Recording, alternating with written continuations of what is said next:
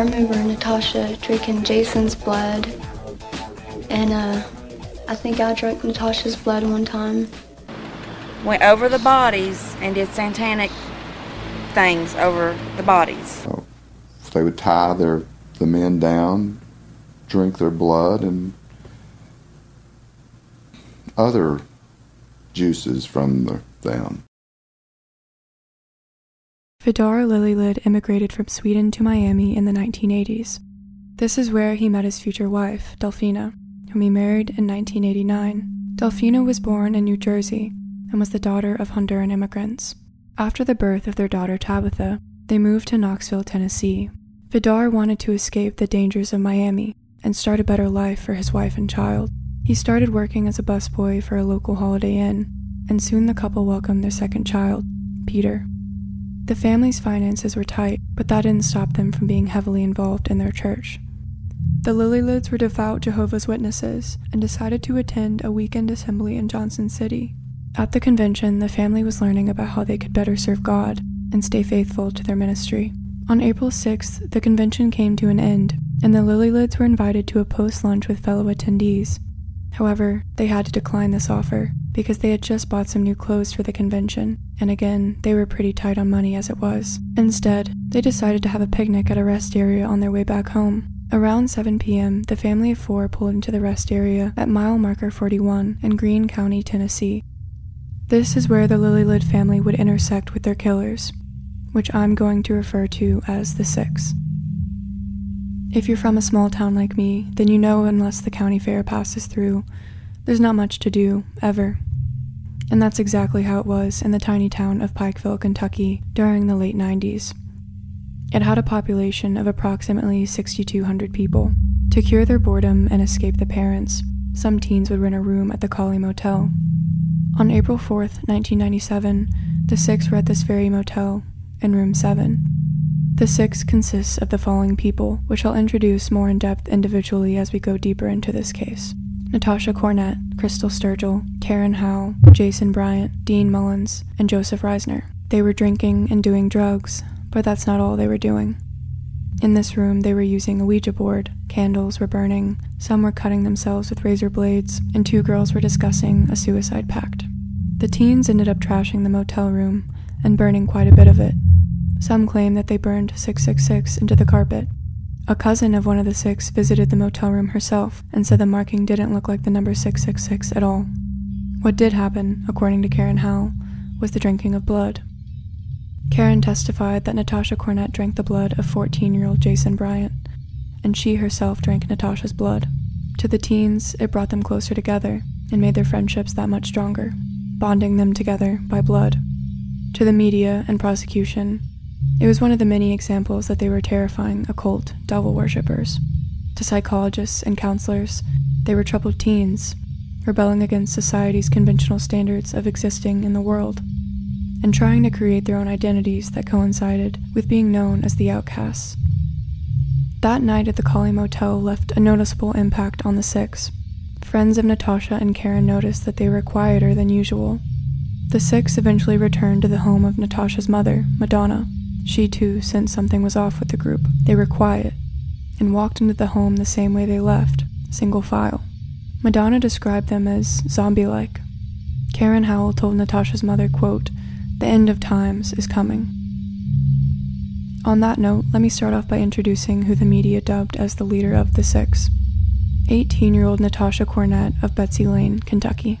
She was born into poverty and out of an affair on January 26, 1979. Her biological father was local policeman Roger Burgess, and her mother, Madonna Wallen, left her husband when Natasha was a toddler. Madonna openly admitted to hitting her daughter, but, quote, "Never hit her with my fists, always with my hand open." She used her hands, a plastic bat, some books, and she's, quote, "whipped her hard, too hard at times." At one point, Crystal Sturgill had witnessed Madonna hit Natasha with a Bible. In the 5th grade, Natasha discovered her mother naked and unconscious beside an empty bottle of pills. Natasha called one of Madonna's previous boyfriends, who came and took her to the hospital.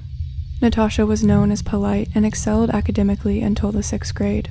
In 7th grade, she developed an eating disorder and dropped 30 pounds. She also started cutting herself with razor blades. Madonna had her hospitalized in Lexington, where they said she not only had an eating disorder, but she was severely manic depressive. Doctors also said she was a danger to herself and others. They advised that she get professional help, but her mother couldn't afford it. At the age of 13, Natasha threatened to cut herself with a knife. When Madonna tried to take the knife away, Natasha threatened her. Madonna called the police and Natasha was arrested. When Natasha entered high school, she was severely bullied for dressing and acting differently from other people. She listened to heavy music and wore dark clothing every day. She was arrested for forgery at the age of 14 and was sentenced to 1 year of probation by juvenile court. At 15, Natasha entered a program designed to help children through school and family issues. She ended up dropping out because it, quote, wasn't doing any good. Natasha dropped out of high school in 9th grade and started using heroin, ecstasy, cocaine, PCP, crystal meth, and LSD. On her 17th birthday, she married a longtime friend, Stephen Cornett. The marriage didn't last the year, and when Stephen separated from her, this made Natasha's mental health drastically decline. Afterwards, Natasha moved to New Orleans for a short period of time with a friend. While there, she was gang raped and beaten by 5 men. A doctor would later conclude that Natasha was, quote, clearly mentally and emotionally disturbed, and has been for a number of years. It's assumed that the 6 made the decision to book it to New Orleans right after they trashed and burned the Collie Motel. Natasha already had a criminal record, and Jason was on probation and on the run. Not only that, but Jason's father had called police in Kentucky and Virginia. He told them his son was kidnapped. 14-year-old Jason Bryant was born on July 18, 1982, in Hellier, Kentucky. Jason began using alcohol at the age of 3 and started using marijuana and other drugs at the age of 9. Jason was participating in a mental health treatment program in Pikeville, Kentucky, before running off with the 6. He was also a habitual runaway and was under intensive home supervision at the time. Jason and Natasha crossed paths in early March of 1997. She picked him up on a street corner in Pikeville and took him home. Natasha and Jason used alcohol together and allegedly kissed. Natasha didn't find out Jason was 14 until the next morning. Jason was later evaluated and it was concluded that he had an IQ of 85 and the emotional skills of an 11-year-old.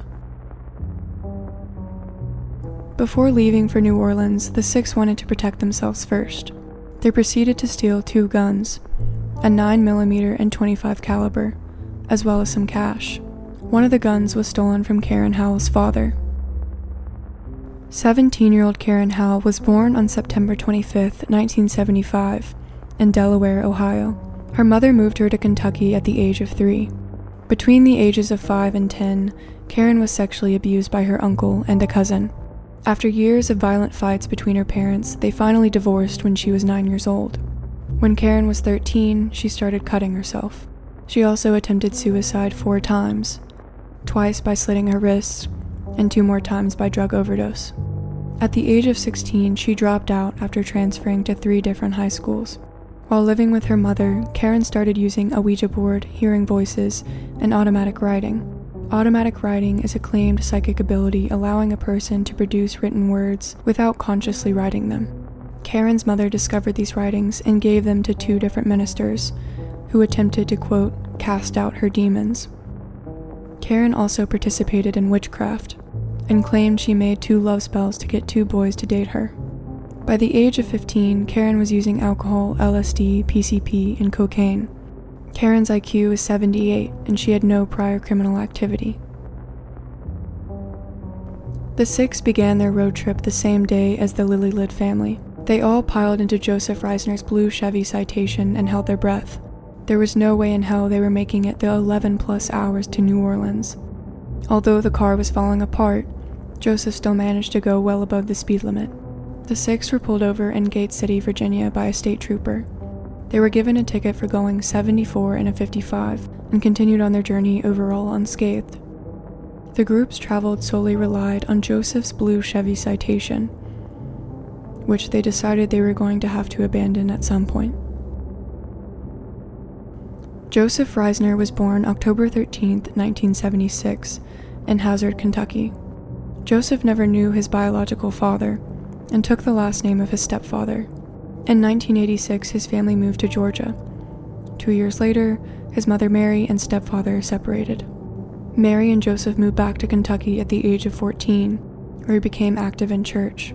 Joseph used marijuana for the first time at the age of 10 and LSD at 11. At the age of 12, he claimed he had sexual relationships with 2 of his babysitters. This is how the court records describe the relationship, but today we would categorize this as sexual abuse. In 1993, his mother married Larry Castle, and the family regularly smoked marijuana together. At the age of 18, Joseph started junior year at Betsy Lane High School. Joseph dated Natasha Cornett for a brief time, and afterwards they remained friends. In early 1995, Joseph started dating Natasha's best friend, Karen Howell.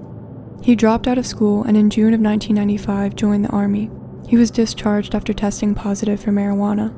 In 1996, he earned his GED and started at Mayo Regional Technology Center the same year.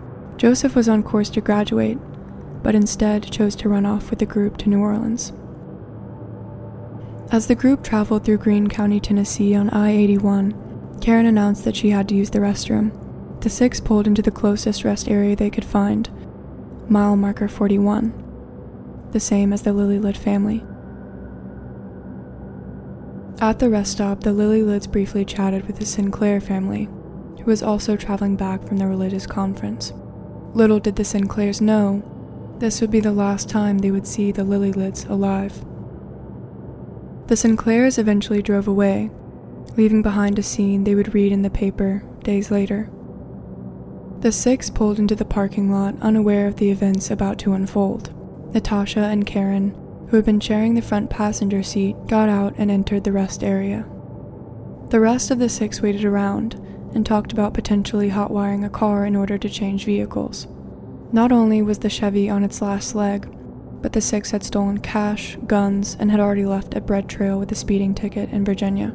They needed a vehicle that could fit all 6 of them, fast. As the 2 girls exited the rest area, Vidar walked up to them holding his son Peter. He asked them how they were doing, and then jumped into proselytizing the teens, handing them a religious pamphlet. There's speculation that Vidar approached the teens specifically because of their all-black clothing and gothic appearance. Most likely he looked at them and saw troubled, impressionable teens, the perfect group to proselytize after learning how to better serve God. Vidar asked Natasha if she believed in God. She responded, quote, "No, he never answered my prayers when I was little." This would be a challenge for Vidar, but he was faithful to his religion and keen on spreading his message. He invited the girls to a nearby picnic table. Joseph Reisner and Jason Bryant headed towards the picnic table as well, probably to see why the girls were talking to a stranger, like they had all the time in the world. Joseph had seen the Lillelid family in the parking lot earlier, and knew the van belonged to them. That's when an idea popped into his head. He walked back to the Chevy to relay his idea to Dean Mullins and Crystal Sturgill. Joseph said, quote, "We're going to do something. Just be ready," and grabbed the 9mm handgun. He approached Vidar and the other group members while scanning the area for potential witnesses. When the coast was clear, he said, quote, "I'm sorry about this. Everybody just be quiet and nothing's going to happen to you. All we need is the van." Vidar pleaded with the 6, offered up his wallet and keys, and begged them to leave him and his family at the rest area. They could have the van. Joseph reiterated that they were taking the van and the whole family had to come along, but nobody was going to get hurt. Dean and Crystal were close behind in the Chevy as Vidar pulled out of the rest area. 19-year-old Edward Dean Mullins was born January 26, 1978 in Harold, Kentucky. Like the rest of the 6, excluding Jason, Dean attended Betsy Lane High School, dropping out his senior year. Dean worked at a grocery store for a short period and has no criminal history. Dean had attended church regularly until befriending Natasha Cornett. After being involved with her, he also broke up with his girlfriend and had negative changes in behavior, according to relatives. His parents tried to stop him, but he eventually moved in with Natasha, and they had planned on getting married. In the passenger seat beside him was 18-year-old Crystal Sturgill, born March 13, 1979 in Harold, Kentucky. Crystal was an above-average student until she entered high school and began using drugs. She received a 28 on her ACT and planned on majoring in child psychology in college. The only trouble Crystal got into prior to the Lillelid family was smoking in a school locker room and fighting a girl that had bullied her younger brother.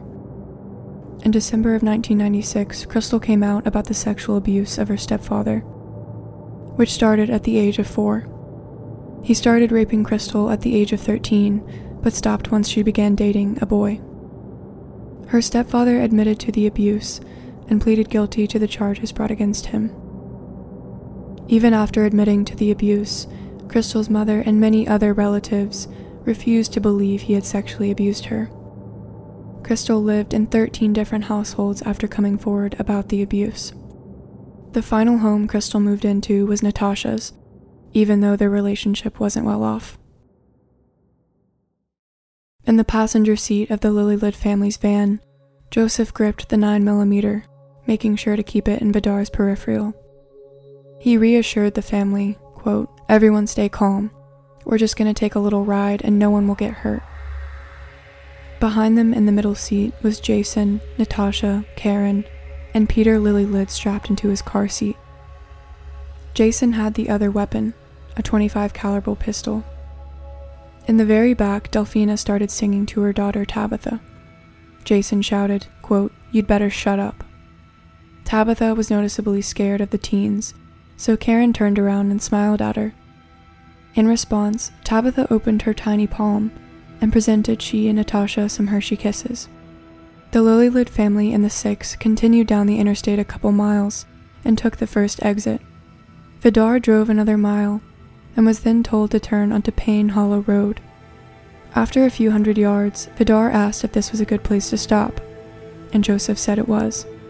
The Lillelid family gathered by the side of the road, tightly holding their children, in their faith that God would protect them from what was about to come. Joseph and Jason walked away from the group to discuss their options. Just before they did, Natasha told Jason to promise her that he wouldn't hurt the children. Natasha then approached Vidar and Delphina. She said, quote, "I can't stop this, just let me have the children so they won't get hurt." According to Karen Howell, Vidar stated, quote, "If we die, they'll be dead too." Yards away, Jason asked Joseph, quote, "What do you think we should do? Do you think we should let them go, or do you think we should kill them?"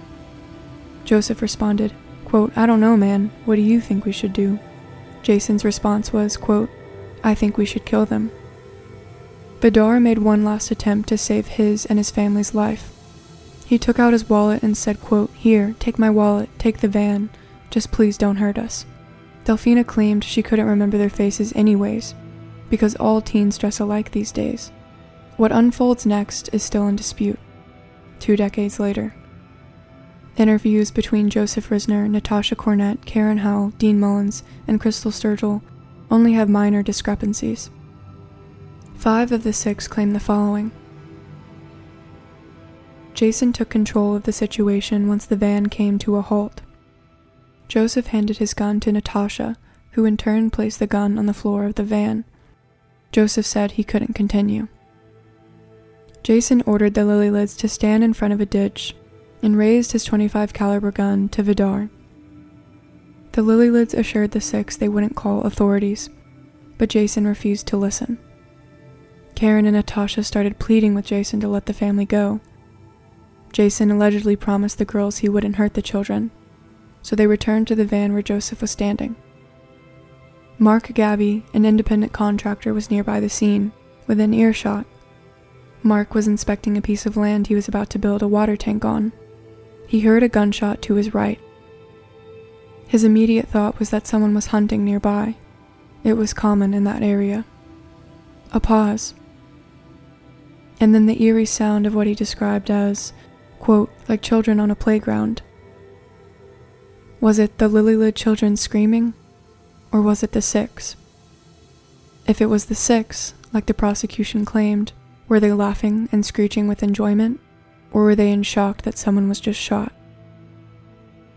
Or maybe it was Tabitha, who had just witnessed her father being shot in the head. Forensic pathologist Dr. Cleland Blake testified that Vidar Lillelid was shot a total of 6 times. The first shot came from a 9mm. The bullet entered his right eye and exited below his right temple. Dr. Blake believes at this point he would have lost consciousness and fell to the ground onto his back. Vidar was shot 3 times in the upper right side of his chest. The wounds formed an equilateral triangle. 2 more bullet wounds were located under Vidar's left nipple. One was consistent with the 9mm, but the other wound just above it was from the other gun, the .25 caliber pistol. The second victim was Delfina, who was shot a total of 8 times. The first 2 shots shattered the femur in her left thigh and a bone in her left arm. This severe pain would have caused her to collapse immediately. While on her back, she was shot an additional 3 times in the left side of her abdomen. It formed a triangular pattern similar to that on her husband. 3 more bullets pierced her body.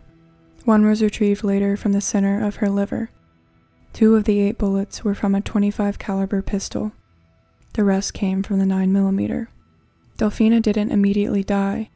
She would have suffered as long as 25 minutes after the first shot, long enough to see her children gunned down by her side. 6-year-old Tabitha was shot once in the head with the .25. The bullet entered the left side of her skull and exited behind her right ear. She suffered an immediate brain death. 2-year-old Peter was shot twice, most likely with the .25. 1 bullet entered behind his right ear and exited next to his right eye. The second shot entered his back and exited his chest. Peter suffered a contusion to his right lung and severe damage to his right eye. The group claimed that after Jason shot them all with the .25, he went back to the van for the other gun and said, quote, "They're still fucking alive." Jason then walked back and finished the family off with the 9mm. After the murders, Joseph Reisner claimed that he got into the van, closed the door, and began to cry. He apparently said to himself, "They're all dead." Another source claims that after the murders, Joseph and Jason hopped into the van laughing together. Jason then tried to turn the radio on and said, "I've got to hear some Marilyn Manson," but the stereo didn't work. Jason Bryant had an entirely different story.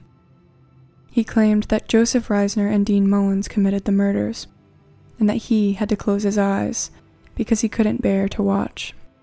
2 911 calls were immediately placed, reporting gunfire near Payne Hollow Road.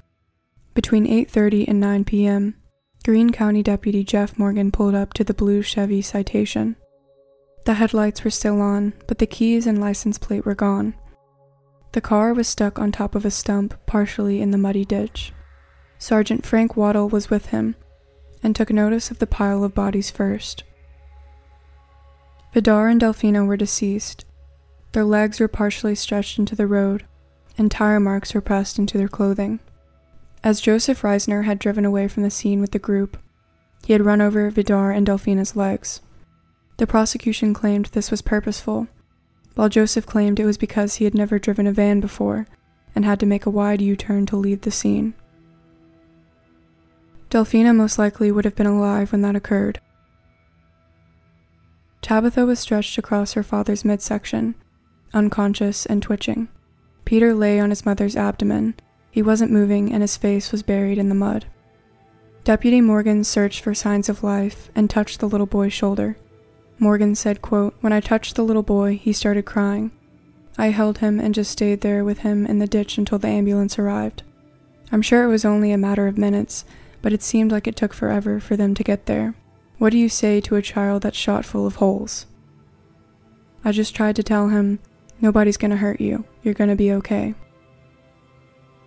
Prosecutors argued later that the bodies had been arranged into a cross. This would fit into their concept that the murders were demonic and ritualistic in nature. Deputy Morgan claimed, quote, "My opinion is they probably didn't fall that way.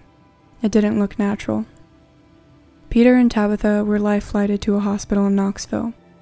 Tabitha lived for another day on life support, until her uncle decided to let her go and donate her organs.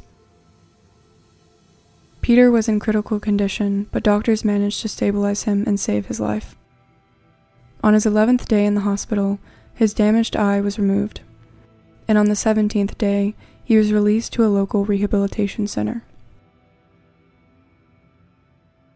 If the six hadn't left their car behind, there's a possibility that they may have never been caught. It was the only thing that linked them to the scene. The vehicle identification number was traced back to its original owner, Mary Castle, the mother of Joseph Reisner. Mary told authorities that she hadn't seen her son in 2 days, and she had no idea where he was. All she knew was that he was with 5 other teens, and they were missing too. As the group fled the scene, Jason brought up the fact that they couldn't go to New Orleans now. They, or he, had just killed a family, and Natasha's mother knew that's where the teens were headed. So they decided to change their destination to Mexico. Jason allegedly told the group if they made it to Mexico, they'd be free from U.S. authorities. Joseph Reisner later testified this, quote, "I had no doubt when we got to the border we were going to get busted.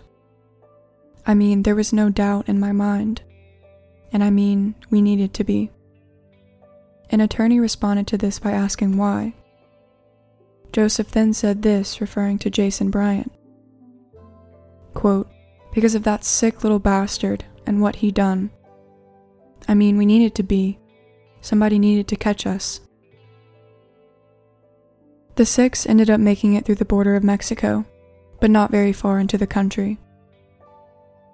At some point while in Mexico, Jason was shot in the hand and leg. Jason later testified that Joseph asked him to take the blame because he was a juvenile, and when he hesitated to respond, Joseph shot him.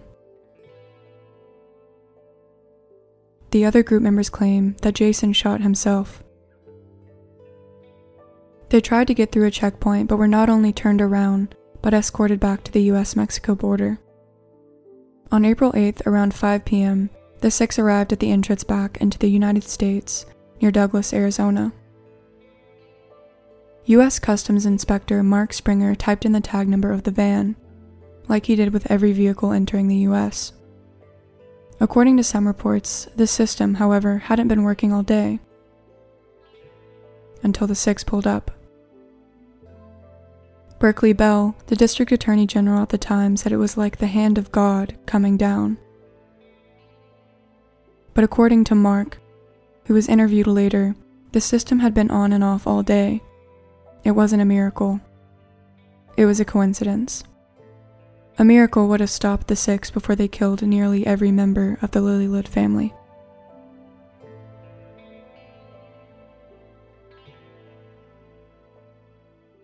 When Mark typed in the tag number, their warrants immediately popped up. The 6 were wanted for a triple homicide. They were armed, dangerous, and needed to be held for questioning. The 6 were ordered out of the van. Mark Springer asked Joseph who the vehicle belonged to, and he claimed that he didn't know. The van was searched, and items belonging to the Lillelid family were discovered. According to some reports, some of the teens were holding on to the family's belongings as trophies. One source claimed Natasha was in possession of Tabitha's social security card. Another source claimed she had a photo of Tabitha that Vidar had taken. On the back he had written "Summer 1995, my favorite girl." Karen had a Hello Kitty diary lock that had belonged to Tabitha, and Crystal had Delphina's house keys. If all of that evidence wasn't incriminating enough, the murder weapons were also found. The 6 were arrested and extradited back to Greene County, Tennessee to stand trial. All across Tennessee, people were outraged, horrified, and terrified about the murders. One convenience store owner in Knox County hung a noose for each of the 6 in front of his store. District Attorney Berkeley Bell announced he would be seeking the death penalty for all 4 adults. The town was so small it didn't have the funds to try each of the 6 separately. The judge said that 6 different trials would bankrupt the county. The defense attorneys for each of the teens argued that it wasn't fair. Because they were being tried together, the attorneys had to not only defend their own client, but the rest of the group, which was impossible. because one or more of the teens definitely killed the Lillelid family. However, Judge Beckner had the final say, and the 6 had to be tried together because they murdered together. The prosecution vilified the 6 further by claiming the teens were satanic witches. Natasha Cornett's own defense told her to tell the court that she was, quote, the daughter of Satan.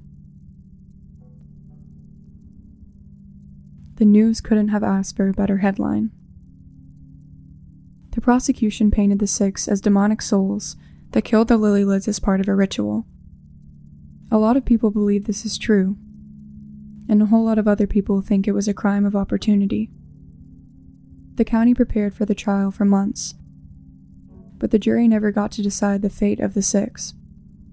On February 20th, 1998, Bell offered the teens a plea deal.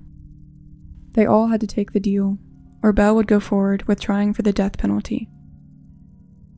In exchange for pleading guilty, the 6 would have to spend the rest of their lives in prison. They took the deal. Natasha Cornett, Karen Howell, Crystal Sturgill, Joseph Reisner, Jason Bryant, and Dean Mullins all received the same sentence, 3 consecutive life sentences without the possibility of parole, and an additional 25 years for the attempted murder of 2-year-old Peter. Vidar and his son Peter had both been shot in the right eye. Vidar and Delphina both had bullet wounds that formed a triangle. Some believe that both of these elements referred to Satanism. Specifically, they believed that the triangles were actually pentagrams, a symbol of Satanism. Berkeley Bell is still holding on to this theory of Satanism as the motive of the Lillelid murders. In 2017, this is what he said, reflecting back on the case. Quote, "It was the highlight of my career as a prosecutor. The whole thing was driven by evil, almost a supernatural evil. That sense of evil just permeated the whole thing from start to finish. It infused the defendants, and it empowered them. That's what I believed then, and my opinion has not changed. We don't know everything that happened that night. I'd like to know. They've never told the whole story. They've had the opportunity. I feel like we're very close. What we have are clues drawn from the circumstantial evidence. That may be all we ever know." Bell believes that the 6 are making a pact with the devil. He learned from a so-called occult expert that blonde-haired, blue-eyed people were targeted in these types of, quote, occult murders. He stated that this murder was ritualistic, and even the bodies of the deceased were displayed in the shape of a cross.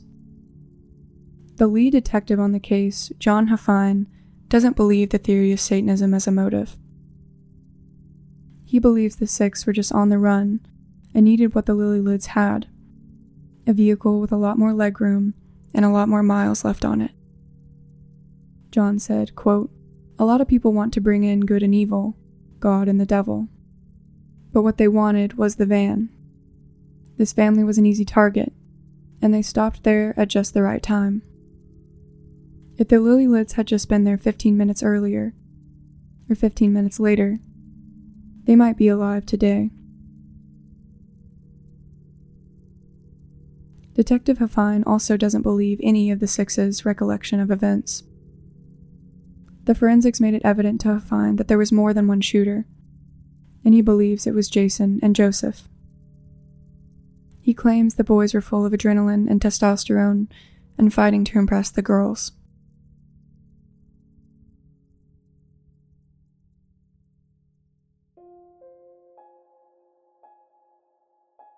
Helen Smith, a forensic psychologist in Knoxville, Tennessee, was able to interview Natasha Cornett and Crystal Sturgill shortly after their sentences. Helen specializes in violent children and adults. She included this interview in an analysis of the girls in her book, The Scarred Heart. Helen used this opportunity to ask them what exactly happened the day of the murders. At that point, the media was saying a lot of different things, but she wanted to know the truth. We'll never know if this is the truth, but this is how they answer the question.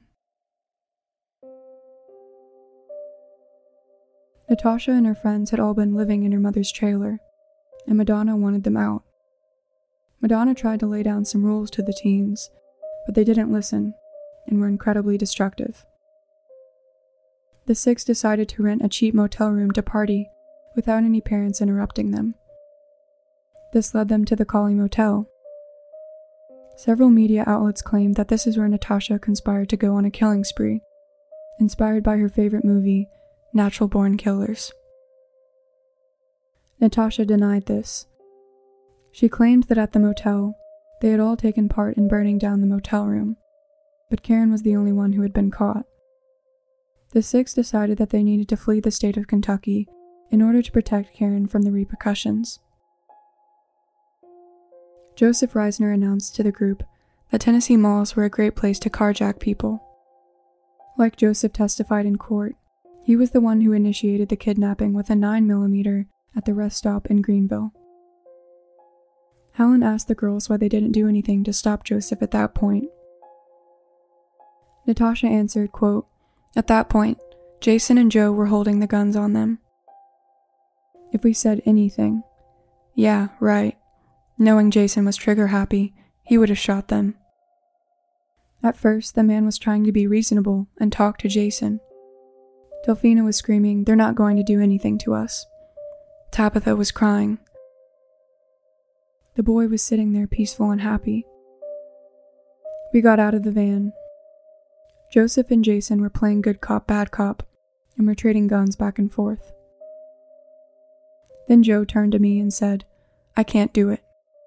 Both Crystal and Natasha tell Helen that it was Jason who pulled the trigger. Natasha continued, "The first shot I saw went through the man's head. Everything was going so fast. Jason shot about 12 times. Jason went back to the van and got out the other gun and started shooting again. After it happened, we were in the van. Jason was bragging about how good it felt. They tried to say we shaped the bodies into an upside-down cross, but we didn't."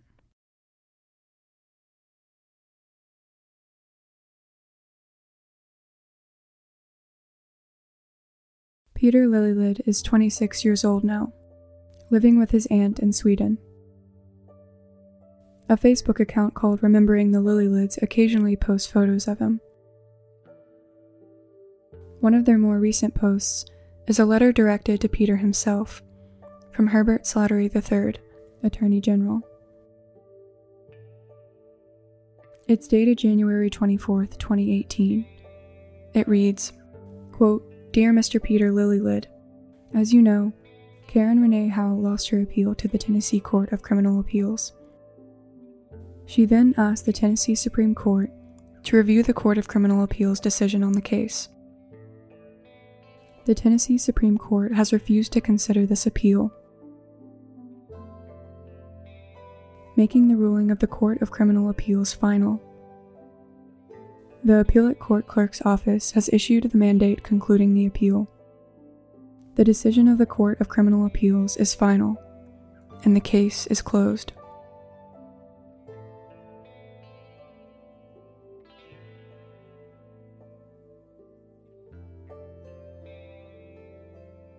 Karen Howell and Crystal Sturgill are still actively trying to have their cases reopened and be released from prison before they die.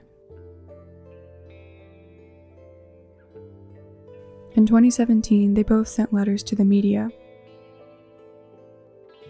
I'm going to read a portion of Karen's, but not the entire letter, because it is very long, but I'll make sure to link the entire thing in the description below. The following is Karen's words. "I simply want the public to see that 17-year-old girl that I was, as an individual, not what the various lies pumped out by the media over the past 2 decades have made me out to be.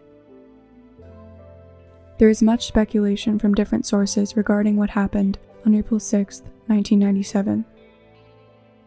The media ran with the initial fear and hysteria and hyped it all up so much that it has twisted the facts much of it due to the distortions of the truth by the DA. I want to clear some of those things up right now. We were not a cult. None of us even hung out as a group. I knew Dean Mullins from school. We were cool, but we never just hung out together. Natasha and I were good friends, and hung out every so often on weekends, but I stayed busy working, and she had what was going on in her personal life. I dated Joe for about a month, but he lived far away and we only hung out every so often as well. I knew Crystal from school, but not well. I had only met Jason Bryant a day or two prior to the crime through Natasha. I knew he was off, and he portrayed himself to be big and bad from the jump, mostly because he had some obsession with wanting to impress Natasha. He claimed to be 17, but he was actually only 14. I had no idea that he had a violent past, and found out later that he'd pushed someone down a flight of stairs, among other things. So no, we were never a cult. There were no satanic rituals performed over the bodies. There were no moving the bodies into the shape of a cross. How the DA got that one, I'll never know. There was no taking turns shooting that poor family. All of it was done by Jason Bryant alone. When my clothes were tested at the lab, I had no gunshot residue or blood from the victims on my clothing. All lies heaped upon an already tragic happening to hype it more. Like anyone else, I have made a whole lot of mistakes in my life.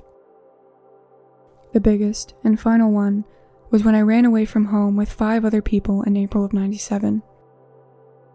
If I had known that there was going to be murder or death in any way, I would have never left home. I may have been a troubled kid, but anyone who knew me could tell you that I was no killer, especially not a child killer. But I didn't do anything about the robbery and kidnapping, which has haunted my heart and mind since that day. Joe Reisner, who was my boyfriend at the time, had a car that was in no condition to get us to our destination. After several unsuccessful attempts by Jason to hotwire a car for us, there began a discussion among them to robbing someone of theirs.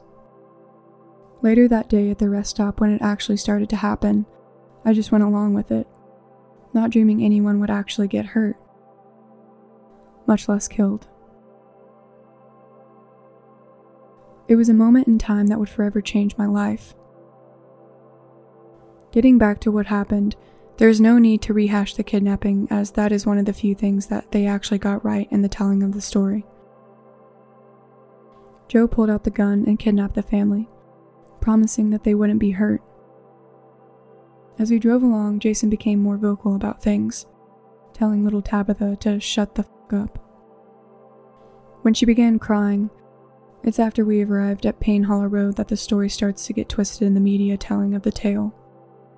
First off, Jason Bryant had bought a bag of weed earlier that day and had been smoking quite a bit. Pot makes certain personality types very paranoid, and Jason was one of those types and acted out of paranoia. He freaked out, and there was no reasoning with him in that state of mind. He was on probation, and it was stuck in his head that the Lillelids would identify him and get him busted. His words. He kept repeating that over and over, his anger escalating, and he became very manic. I told everyone that we should just leave them alone and go. Natasha actually stood in between him and the family and tried to make him stop. But he was not listening at all. So she started trying to negotiate with him and trying to make him promise to at least spare the children. He agreed, but when she stepped away, he began shooting. After I heard the first shot, I froze. It was as if the fear completely seized me. I was there, but it felt like I left my body. It's a feeling that is so hard to describe in words. The only thing I kept saying to myself was, "Oh my God, oh my God, oh my God." I totally shut down. I had done this many times before when confronted by stresses in life. It was how I coped. But this was different. It was a total shutdown. I had never witnessed this kind of violence before, just on TV. Looking back, that would have shocked even a normal kid. but for me it was beyond shock. The only way I can describe it is that from that point on, I felt like I was wearing a bag over my head with no holes. I couldn't process my thoughts because I had witnessed the worst nightmare imaginable.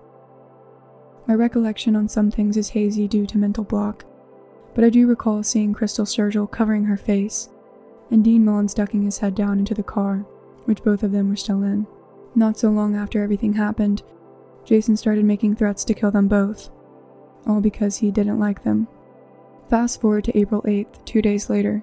Jason is sitting behind me in the van reloading the gun. I don't know why he was reloading it, but it was chilling to think who those bullets were meant for, and what would have happened had he not shot himself in the leg. Anyway, the gun went off. It was so loud and so close to me that I thought I had been shot in the back of the head. My head felt tight, my ears were numb, and all I could hear was a loud ringing. All I could do was yell that I had been shot, as I was feeling myself all over my head. The moment I realized that I hadn't been shot, I felt relief mixed with disappointment. It felt like a roller coaster ride of madness and insanity, and I wanted it to end. And that's the day it did end, when we all got arrested. Later on, when I started hearing a lot of the crazy things people and the media were saying about my case, it was a ritual satanic cult killing. They were on a rampage inspired by the movie Natural Born Killers. They kept trophies from their victims, etc. I was shocked. I wasn't some Satanist, nor a murderer. I wanted to clear my name, so I asked my attorney if I could take a lie detector test. He told me no, because those tests don't hold up in a court of law. I knew absolutely nothing about the law at the time. I was even asked at one point to testify for the state. It seemed like the DA wanted me to tell their crazy side of the story. There was just so much being tossed about that it was hard to keep up with it. While being prepped for trial, I was shown pictures of hanging nooses in an article, and photos of the murdered Tabitha, which I refused to look at.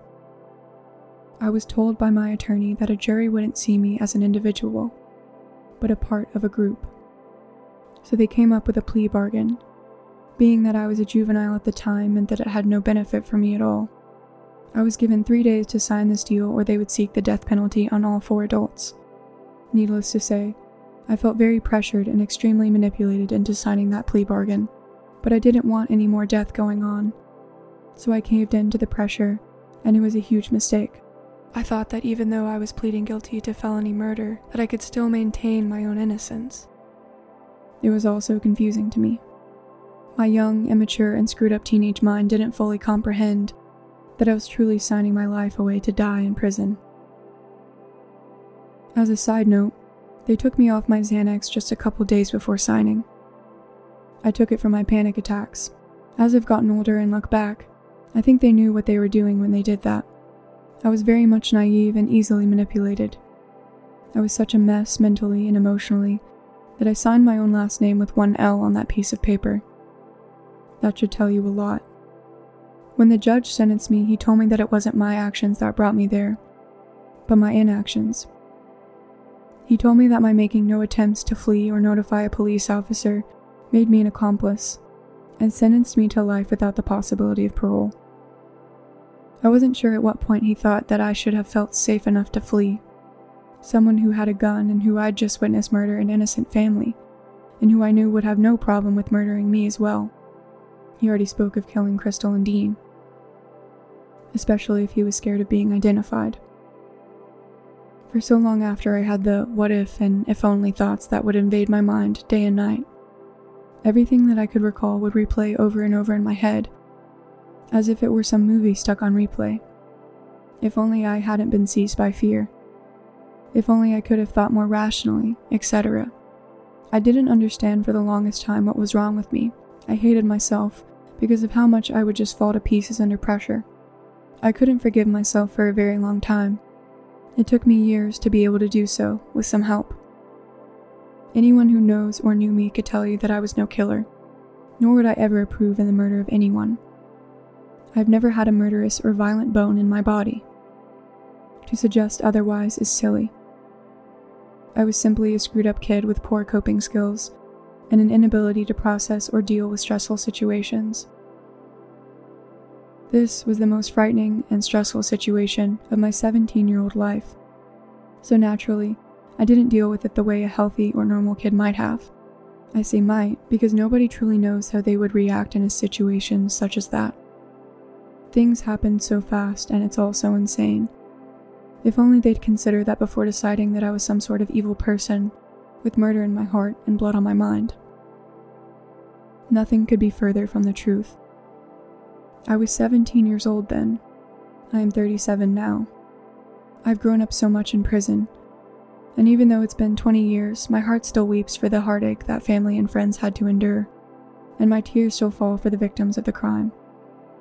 There's not a day that goes by that I don't think about Peter Lillelid and wonder how he is doing. I've always hoped that his heart is beautiful, and that the tragedy of what happened to his family didn't cast a shadow over it. I don't believe that I deserve to die in prison for murder. Karen Howell.